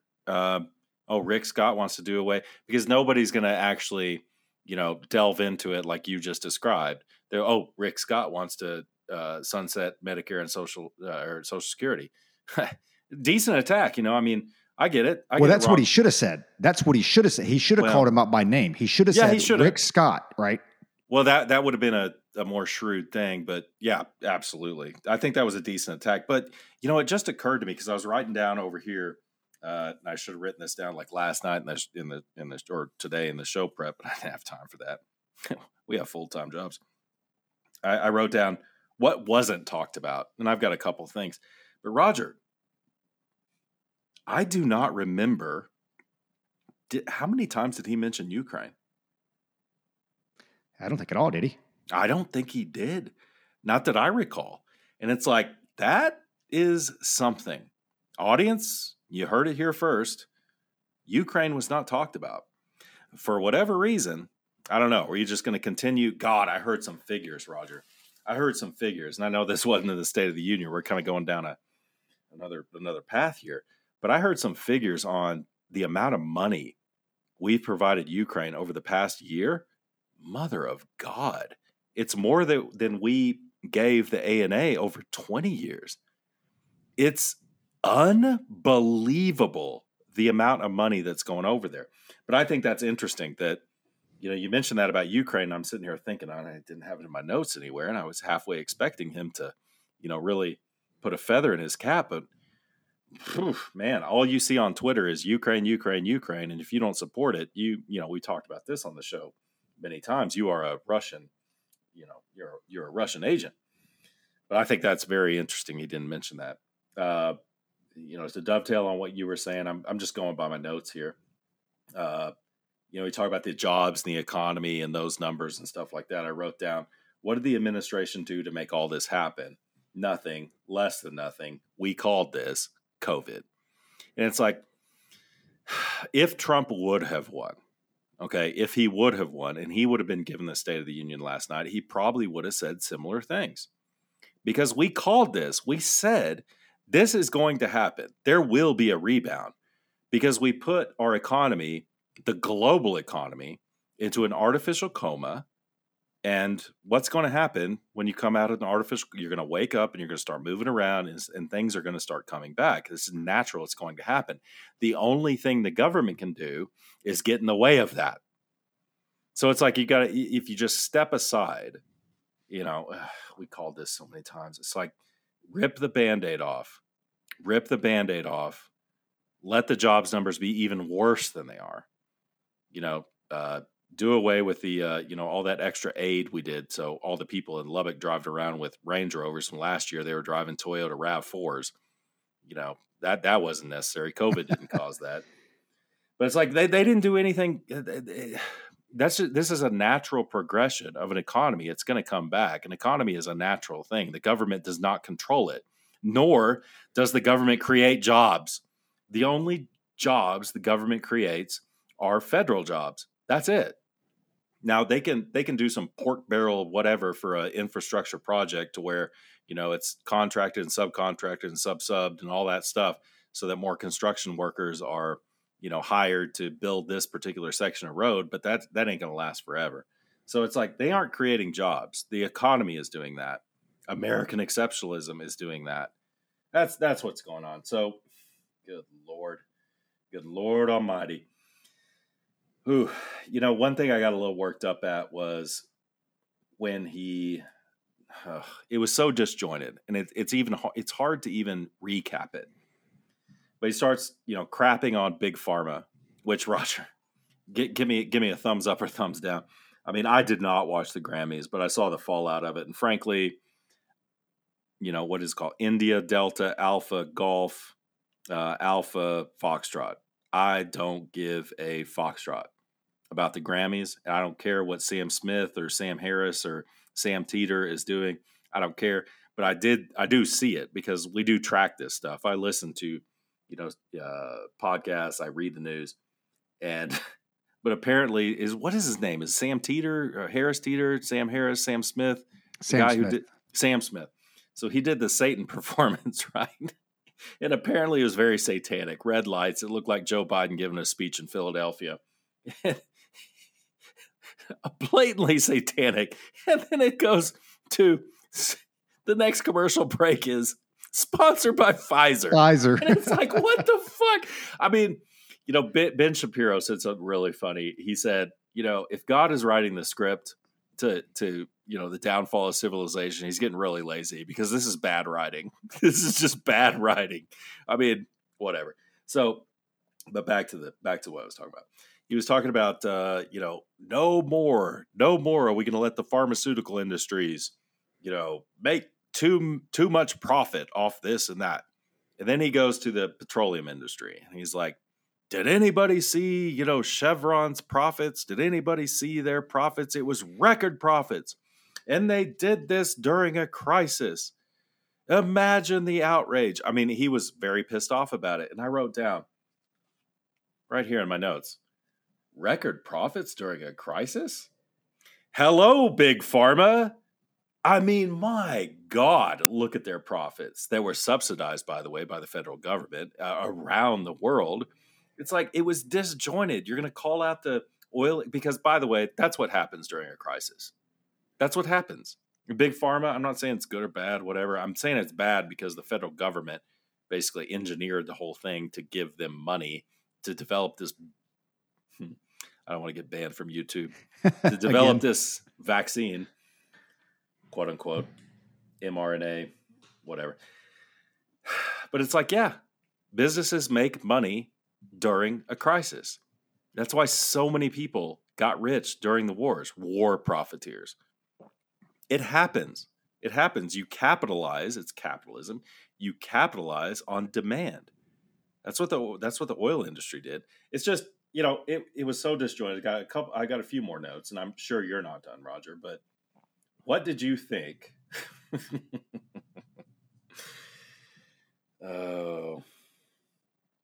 What did you think about the assault pistol? No, he didn't say assault pistol. Semi-automatic pistol. So let me ask you this before you answer. Semi-automatic pistol, handgun, semi-automatic handgun. Roger, have you ever in your life fired a non-semi-automatic handgun? Because no, I haven't.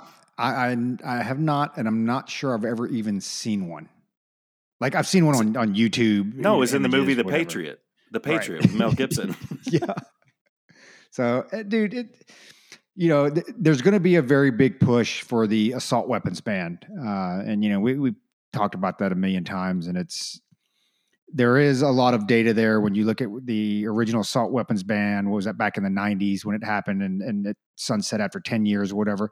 There's some data there, right? That obviously shows when you look at mass shootings, anything over four people that die, that not including the criminal, the shooter.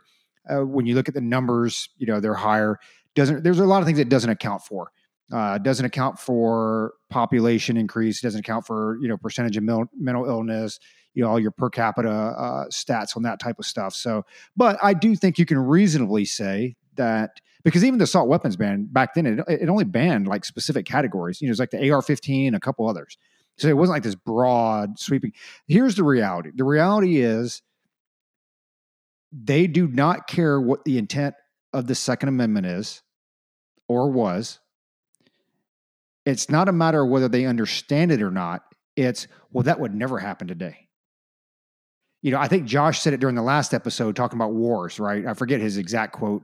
But something like, World War III would never happen. And Josh basically said, well, a lot of wars have been started by, with a whole lot of people saying, it would never happen. And that's what it is. It's like today's society, we would never do that. There's no need for guns.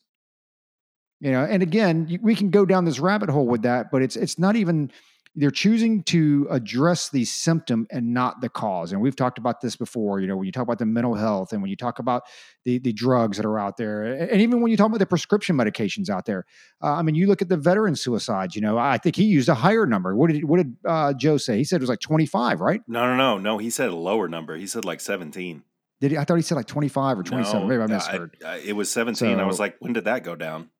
So either way, it's like, hey, you've got a lot of mental illness out there. We're not doing anything to solve the problem. And that's part of the problem with pharma, big pharma now. And here's the other thing. I don't blame them. I don't blame big oil, because here's the flip side to this. I actually like it when my 401k makes money. So I don't know, like these people out there that get on this bandwagon. It's like, hey, any of our folks out there that have an IRA, that have a 529, that have a 401k, you have anything like that, guess what? That's your retirement money. And you know what they're invested in? They're invested in big oil, and they're invested in big pharma.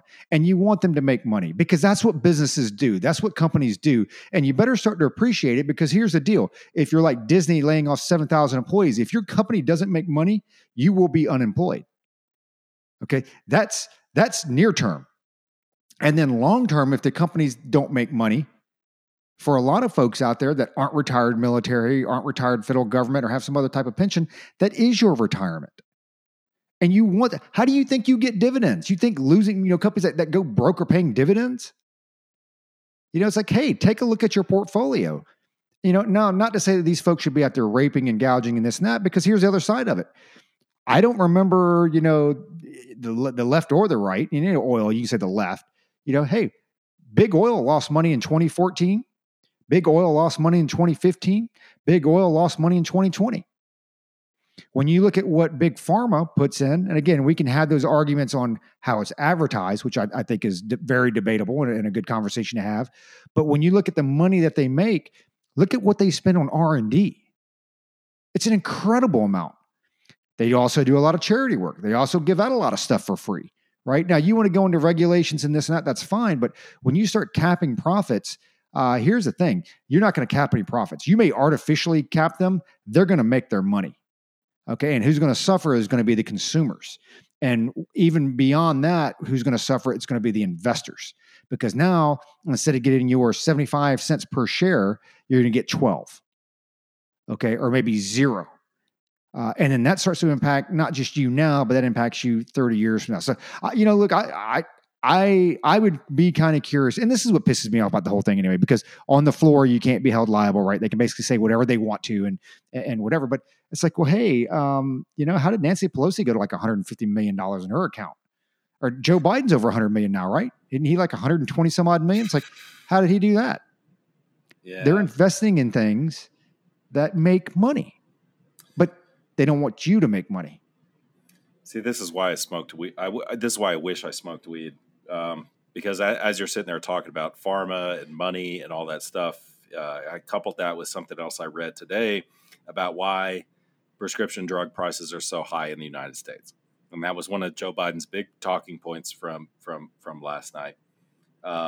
One of the reasons Americans and insurance companies and all that stuff pay so much more for pharmaceuticals is because, like you said, the R&D is done here.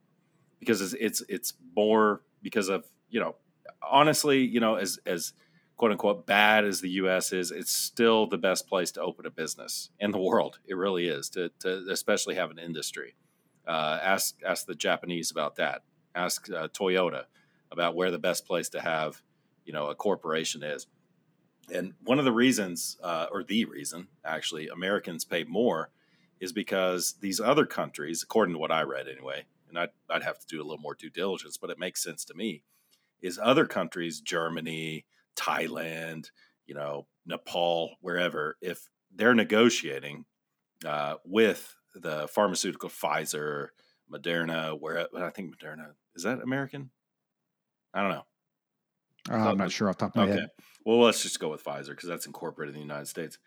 It's like Americans, will pay whatever Pfizer says it's worth, right? But these other countries obviously can't afford it. This is where I'm going with the whole, I wish I smoked weed or did DMT or whatever that stuff is, because I make these connections and I'm like, I don't want to be a black helicopter guy. But if I'm a pharmaceutical guy, this is what I'm thinking. It's like, well, we have to negotiate with these countries and they pay a lower price than the U.S. does because the U.S. can afford to pay it. The U.S. consumer and the U.S. insurance companies and all this stuff can afford to pay it. Exactly. So we can afford to charge you less. We'll still make a profit. It'll only be $1 profit versus a $10 profit in the United States, but we're still going to make money off this. They're always looking to make money. So if you were the pharmaceutical industry, it's like, well, what I want to do is I want to create a bigger market. I want to create another stronger economy that can afford to pay what the U.S. can pay. And there are two economies in particular that, boy, oh boy, if they were as industrious and productive as the U.S. economy would just be super profitable. There's two, India and China, because that's where the majority of the population is. So it's like, man, if I'm the pharmaceutical industry, I'm doing everything I can to make sure that those economies can compete and outpace the U.S. economy. I'm just saying, it's kind of strange to think about, It's like, well, in the U.S., you hit it on the head with we can afford it. The U.S. has the highest per capita disposable income amount in the world. So like you said, guess what? We have more money. If you outprice, I don't want to cut you off too long, but if you outprice it for the poorer countries in the world, they won't buy it. And you get nothing, right? They can't, right? Because they can't afford it. So just like anything else, hey, guess what? A hot dog in New York City costs more than a hot dog here in Queen Creek. That's just a fact. That's the way it is. And that's why I get so pissed off over in Europe when we go to dinner with some, locals or whatever, and it would turn to not necessarily politics, but healthcare. It always turned to healthcare because they're so proud of their own healthcare, even though it's dog shit. It's awful. It's bad. They're like, oh, you pay, this amount for Sky Rizzy or whatever it is. You pay, $20 a pill for Sky Rizzy. Oh, well, I only pay 50 cents a pill. It's like, bitch, the reason you pay 50 cents a pill is because I pay $20. That's why. Yeah, exactly. That's why. So just shut your mouth. Just say thank you. Just say thank you. Yeah, say thank you. Say thank you, Zelensky. It's like the reason you even have this medication, your bass-ackwards ass country, is because we're the ones that funded that research. Mother effer. So, whatever. I don't want to go down that rabbit hole. So, yeah, okay. Another point. I'm running out of my notes here. Here it is: assault weapons to immigration to abortion to back to which this was a flub, I think, and I don't know who wrote the speech. Assault weapons to immigration to abortion back to fentanyl. It's like, whoa, brother, who wrote this speech for you? It was like he's picking apples off this this policy tree, and it's like none of this makes any sense. It doesn't add up.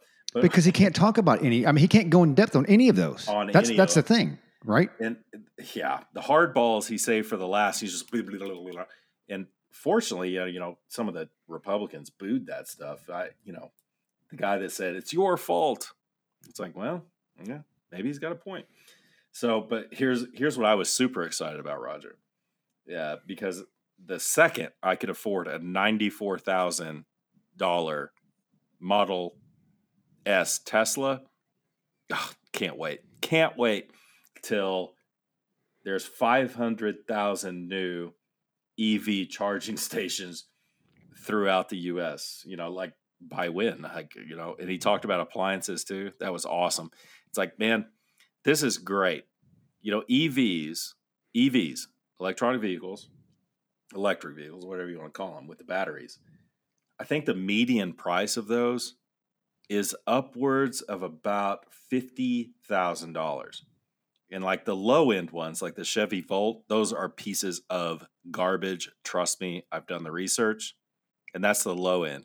You're talking like, I don't know, $40,000 for a base model Chevy Volt. But then you get into the high end, they're nice vehicles, man. I'd love to have a Tesla. I'd love to have a Plaid. It would be awesome. But I can't afford that. So it's like, who are you talking to? And I'm asking, who is Joe Biden talking to when he says, get excited about 500,000 new EV charging stations? Is he talking to the middle class? I mean, that's a softball I'm throwing you. Who the hell is he talking to? Well, it's funny because one, on EVs, and I've said it many times, there's a time and place for them. And you've been out to the town that I'm at, and I'm assuming it's probably very similar to yours. Like, for me, around town, a Tesla would make sense. Absolutely. Everything's within 3 miles. I could probably get away with charging it once every other week, and it's fine, right? But it's not a complete replacement because I also have a 10,000-pound trailer that I pull. And that F-150 Lightning just ain't going to cut it. And they try to act like these EVs are the end-all, be-all, and it's like, no. And that's the problem. They use it as a 100% replacement as opposed to, hey, use this for those that can afford it to supplement what you're already doing to maybe take off the strain, reduce some of the fossil fuel emissions or whatever, which, again, that's another rabbit hole we can get down. Here's the problem. Here is why you cannot afford a Tesla or any of the high-end EVs. And I'm talking about you specifically, okay, because you were a waiter and served in the food industry, and you, much like the burger joint cashiers, clearly signed a non-compete that would not allow you to go. Dude, come on, man. What Burger King employee, somebody, our listeners out there, we got, again, a bunch of blue collar folks. I'm sure we all come from the service industry, a large part of us. Tell me one of our listeners, please send us a text, email, call us, whatever, man. Hit us on the face. Who out there was a cashier at a fast food burger joint, McDonald's, Burger King, In-N-Out, Jack in the Box, wherever it is that you live, KFC, and they made you sign a non-compete? Like, dude, you can't even make this stuff up. I mean, even the Democrats had to be sitting there, right? Like, or like, I don't think my 16-year-old boy, when he worked at Dairy Queen, I don't think they made him sign a non-compete. I'm just saying, man. Just saying. Because I'm pretty sure the turnover in those places is fairly high. I mean, it just makes no sense. But, you going back to your question with the EVs, and I think it's even higher than 50. I think it's like $63,000 is the median price. You're probably right on that. Dude, the only vehicle I've ever bought for that price is my brand new truck to pull the trailer.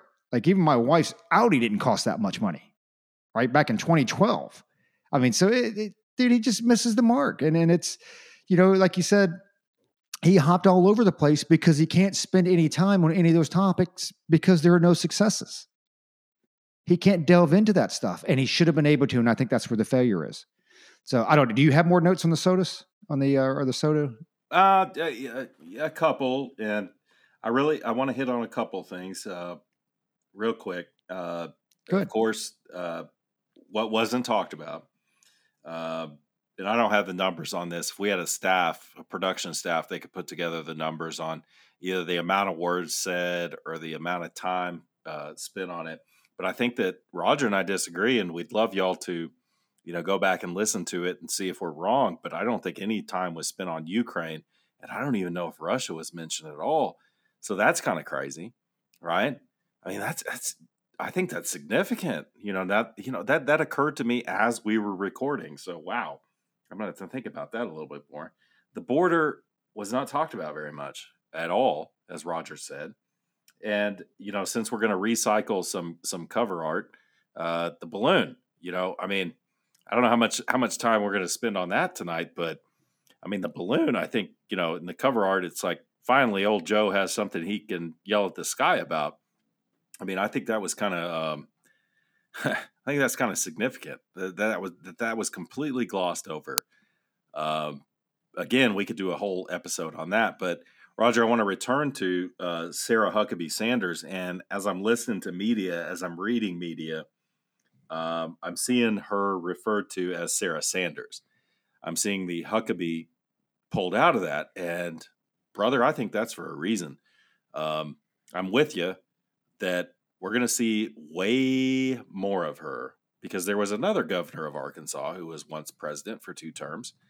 And honestly, Roger, what I saw last night from her, I don't know if it was the beer I was drinking or what, but she started off with a very emotional story. And to me, it seemed like, because boy, I remember the Bobby Jindal. Oh my God, that was so awful. It was one of the most awkward things I saw. And then Rubio's was bad too. But I was watching, Sarah Sanders, and I was thinking, as she told her emotional story, it almost seemed like she was getting choked up to me. I'd like to go back and watch it. And I was like, man, is she going to be able to hold it together for this? And man, you talking about when they went into, you talking about when she left on Christmas Day for the flight over to Iraq and. No, it was early. That one or? No, you're talking about at the beginning. Yeah, the very beginning. And, she's talking about her mom and, cancer and all this stuff. And it seemed like she was getting choked up. And I was like, oh my gosh, is she going to be able to come through this? And I'm sure it was very rehearsed. But she came through it. She was strong. And I told my wife, I was like, F anybody who says, I don't want a female president. Because that woman right now, I would vote for her tomorrow. Not just based on that speech, but I know her pedigree. Mike Huckabee is a good man, and I think he would have been a great president in 1988. but I came away from that. I was very excited about that speech, and I came away from that. It's like, man, I've got a new leader. It's like, wow, I like this person. This is someone I would vote for. This is someone I'm excited about, following her, career. And, so F anyone who says you're a male chauvinist. No, that's a woman. That's a woman who is strong. That's a woman that I would follow into combat. I wouldn't follow her into combat necessarily, but I would follow her orders. So I don't know. What do you kind of touched on it earlier. About an hour ago, but Did you feel the same? I mean, did you see it the same way? Am I getting too excited about this? Am I getting too emotional? No, like I said, I think it was one of the best rebuttals I've heard. Obviously, she left, Sarah Huckabee Sanders in during her gubernatorial race because of the Huckabee name. And I think as she starts to test the waters, and granted, she's got to be governor here for the next 4 years. So when you look at her testing the waters of anything beyond being the governor of Arkansas, you remove the middle name there and you just go with Sarah Sanders, especially as she was talking about new blood in the Republican Party. And I think those were, hey, man, she was a press secretary. She did a fantastic job. I expected nothing less. I didn't expect it to be as good as what it was. And what really gave me the shivers was when she was talking about Christmas Day, when she flew over with Donald Trump. I can't remember if it was Afghanistan or Iraq. And they landed, and she said everything was pitch black. Plane was pitch black. Ground was pitch black. Runway pitch black. And all you could see was the little light.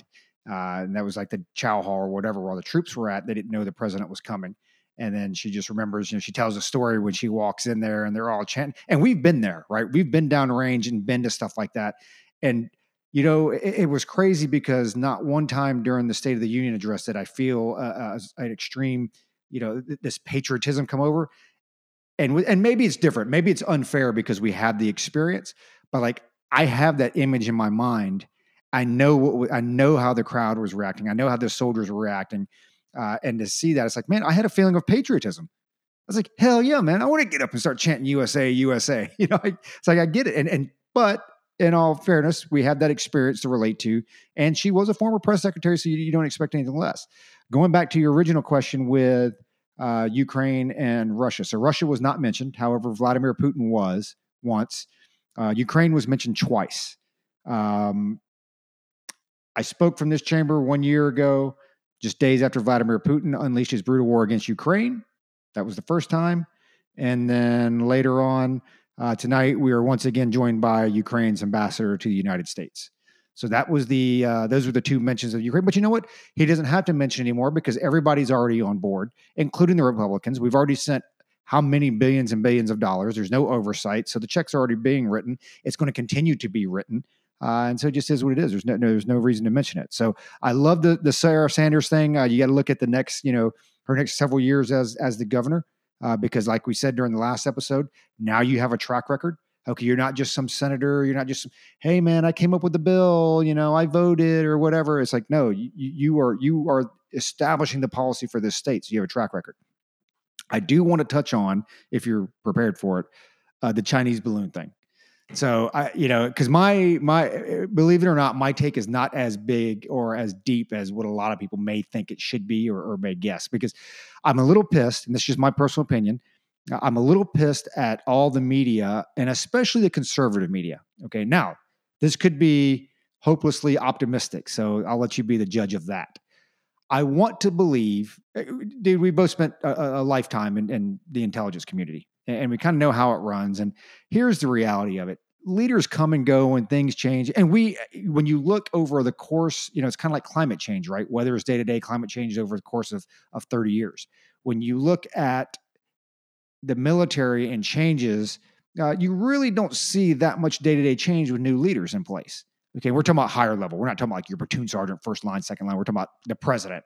You don't really see a whole lot. Maybe where you deploy and that type of stuff, but you really have to take a 10, 20-year picture to see those drastic changes. So anyway, point being, what I want to believe is that, yeah, we absolutely tracked the Chinese balloon. The minute it lifted off and left, actually probably before it left Chinese airspace, I think we knew about it. I believe we were tracking it. I believe we were looking at the capabilities of it. And I think they were hoping, much like what probably did happen during the Trump administration, maybe, that they were tracking it, looking at the capabilities of it, didn't want to let anybody know because they didn't want to let them know that we know what's going on. And that's what you do. That's how that runs. That is not an anomaly. It's like, hey, going back to was it World War II and the Enigma and this and that? It's like, do you necessarily let them know that you know? Well, of course not. You don't. And in that case, we let people die, right? We let people die, so we didn't let the Germans know that, hey, we could break their code. And so again, maybe glass half full guy. I want to believe that yes, we saw it. I'm certain NORAD saw this thing. They're tracking it. They're looking at the capabilities. And you know what? Some civilians found it in an airplane. And then it came out, and I think you said it, the administration was not ready to respond to it. And I wish I had Josh's text because his text was spot on. The problem is the black helicopters come out when they don't have a response ready. Like, you're tracking this balloon. You should have something ready. Like, somebody on your staff has to ask, hey, what if this thing comes out? Now, granted, this thing flew at 66,000 feet. So you say, what are the odds of it? But yeah, okay, 66,000 feet, it's high, but it's not incredibly high. It is visible, especially if you're in an aircraft or something like that.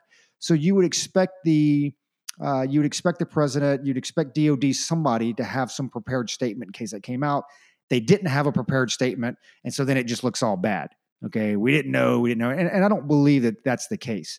And Josh, basically, I think I can't remember exactly what he said unless you were able to pull it up, but he was basically like, hey, we were tracking it. We were looking at it for its capabilities. It got to the point where we had taken everything we could. We mitigated its collection abilities, and then we shot it down.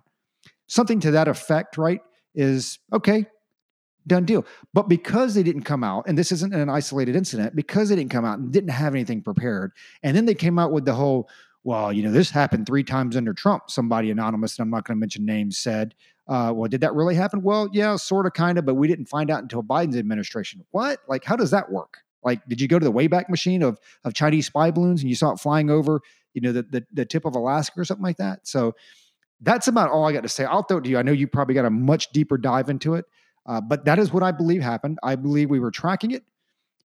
We were looking at its capabilities. We didn't want anybody to know. The public found out. The administration fell on its ass, was unable to explain anything, and then the black helicopters come out. Like we said, right? Sunlight. Sunlight is the best disinfectant, and when you don't have any sunlight, well, black helicopters and tinfoil hats come out. That's a really good perspective, and I'm glad I heard that verbally instead of through the text, because sometimes I read y'all's text, I'm like, bitch ass Roger, bitch ass Josh. But when I hear it explained, it's like that's a good context. That's a good perspective, and I would hope that's true. But I've been very jaded over the past few years over these quote unquote generals, right, who have been running everything, and it's just like, what is Josh, or no, it's you. What's the quote? Don't chalk up, what is it? Don't chalk up conspiracy to what can be explained by incompetence. Is that you or Josh? Oh, yeah. I think it's Josh. Okay. It's like, I explained, it makes sense what you said. It makes sense, and I'm not discounting it. I'm not saying I necessarily disagree with it, but I'm chalking up a lot more incompetence, maybe than you are in your explanation. I do like hearing that. I haven't had time to digest it, but I will agree with this, that the narrative should have been, this bitch ass balloon, we don't care, bitch ass balloon. We shot it down. We were ready to. That's it. Because I want Ronald Reagan. That's what I want. You want to mess with us? We're going to bomb Tripoli. What do you think about that? It's just like, I want a decisive. That does change perspective when a hellfire comes through your back window. That changes the entire landscape, right? Yeah. It's like, I want decisiveness. I don't want, because Biden even said himself, I told him on Wednesday to shoot it down. Okay, bitches, why didn't you shoot it down? Well, the general second guessed you, because okay, I know it's not as simple as that, but that's what Joe Sixpack thinks. You told him to shoot it down on Wednesday, and then the generals decided the best time to shoot it down. It's like, bro, Ronald Reagan wouldn't have done that. Ronald Reagan would have rolled the dice. Because I think a lot of people, Roger, don't understand. I know you said after this segment you're good, but a lot of people don't understand the scope of how big that thing is. Back in the day when we were at Fort Huachuca, there was an aerostat little blimp that was up, and you could always see it. It was way up there in the sky, and it was a track, the border back in the day. I don't even think it's up anymore, which is scary. Yeah, I think it's gone. I think it's gone now. That's whatever. But the aerostats, I think it is too. They're all over. It's like a little blip, and it's on a, I don't even know what it's called. It's on a little wire, not a little wire. It's a giant wire, bigger than your leg, And it's just, it's up there and it's got a bunch of cameras on it and stuff. And I was like, oh, look at the neat little balloon up there. And then I saw it on the ground. Holy crap. That thing was huge. And that thing was only like 7,000 feet off the ground? 10,000 maybe? It's like, it was enormous.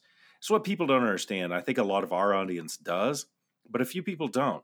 This thing was enormous. And they're trying to tell you, oh, it's the size of 3 Greyhound buses or whatever. Okay, well, that kind of gives you an idea. But what I'm saying is the payload that was on this thing, still active, turned over to CBP. Okay, so it's still up. The aerostat there in Arizona is still up. So that's good news, I guess. But I guess my point is the payload that was on this thing, Roger. It's enormous. Okay, you take the size of a nuclear weapon, like a multi-megaton nuclear weapon, a fraction of the size of the payload that was on this thing. You got the conspiracy theorists coming out. One of the things I was not a fan of is people like, well, the Chinese could release an aerosol of biological weapons, whatever. It's like, okay, at 66,000 feet, bitches, y'all are stupid. 66,000 feet, that's dumb. But I'll tell you what could happen at 66,000 feet is an EMP.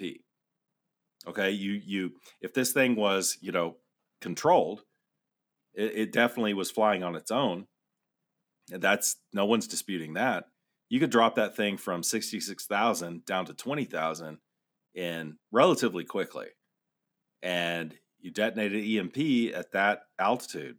It's like, that could be devastating. So it's like, I'm not saying that's what was on it, but I am saying, I get what Roger is saying, the counterintelligence aspect of it, capabilities, we want them to think this and they think that. But if you think for a second that the Chinese weren't also thinking the same thing, you got another thing coming. It's like, what can we do? What can we get away with? What is NORAD tracking? What is it? What is it not? And I know Roger is saying that NORAD was probably or whatever. We were probably tracking it, probably not NORAD, but someone was tracking it. Probably. I don't know. That's possible. But the NORAD CG himself said they weren't. And that was a major shortcoming that they need to fix. So there's that, but again, I'm going to go back to, I want Ronald Reagan, man. I want a decisive, I want something decisive. And I did not sense that. I did not get any pride. I go back to my notes. I did not get any, sense of pride or self-worth from the way that was handled. And I think it was smart not to include that in the State of the Union address. So, yeah, bitch-ass balloon should have been the narrative. This is nothing. This is whatever. I don't know. I think it revealed a lot. The balloon thing revealed a lot because the left started saying, oh, why would you ever shoot it down? Just let it go. Let it go all the way back to China. Who cares? They've got satellites anyway. Yeah, but I do appreciate your perspective, Roger. I want to digest what you said because I think I read parts of it in the text that we send back and forth. But, I guess it's possible. But again, these days I'm chalking a lot up to incompetence. So I'm going to kick it back to you, and you can give your final thoughts, and then I'll close it out. Yeah, and you're probably right. I mean, there's probably some incompetence there, and make no mistake about it, it was also a test, right? It can be both things. It's also a test, I believe, by the Chinese government, Chinese Communist Party, say, hey, what is the reaction of the U.S. going to be? Are they going to, is it something that's going to be intercepted as soon as it hits Alaska, as soon as it hits the Alaskan airspace? Because it does tell a lot about our radar, our capability, that type of stuff. So, there's a little bit of the chess game going on there. Really, the only thing, I wasn't a fan of everybody jumping on it, beating up the administration on it. My main thing, I want to be confident that the minute that it got over U.S. airspace, we were tracking it. Like, really, like if I knew that, I don't need to hear anything else. Okay. I become worried if we relied on some citizens in Montana to find this thing out who happened to look out the side of a passenger airplane when it's like, hey man, that's a pretty big balloon up there. Right. That would actually scare the bejesus out of me. On my final thought, so totally unrelated because this happened right after the State of the Union. I don't say many positive things about this guy because I think he's just a dirtbag. However, it is a pretty amazing feat. So LeBron James now has the all-time scoring record in the NBA. And, you can sit there and say how many years he played. He came in the league when he was 18, yada, yada, yada, whatever. At the end of the day, 38,000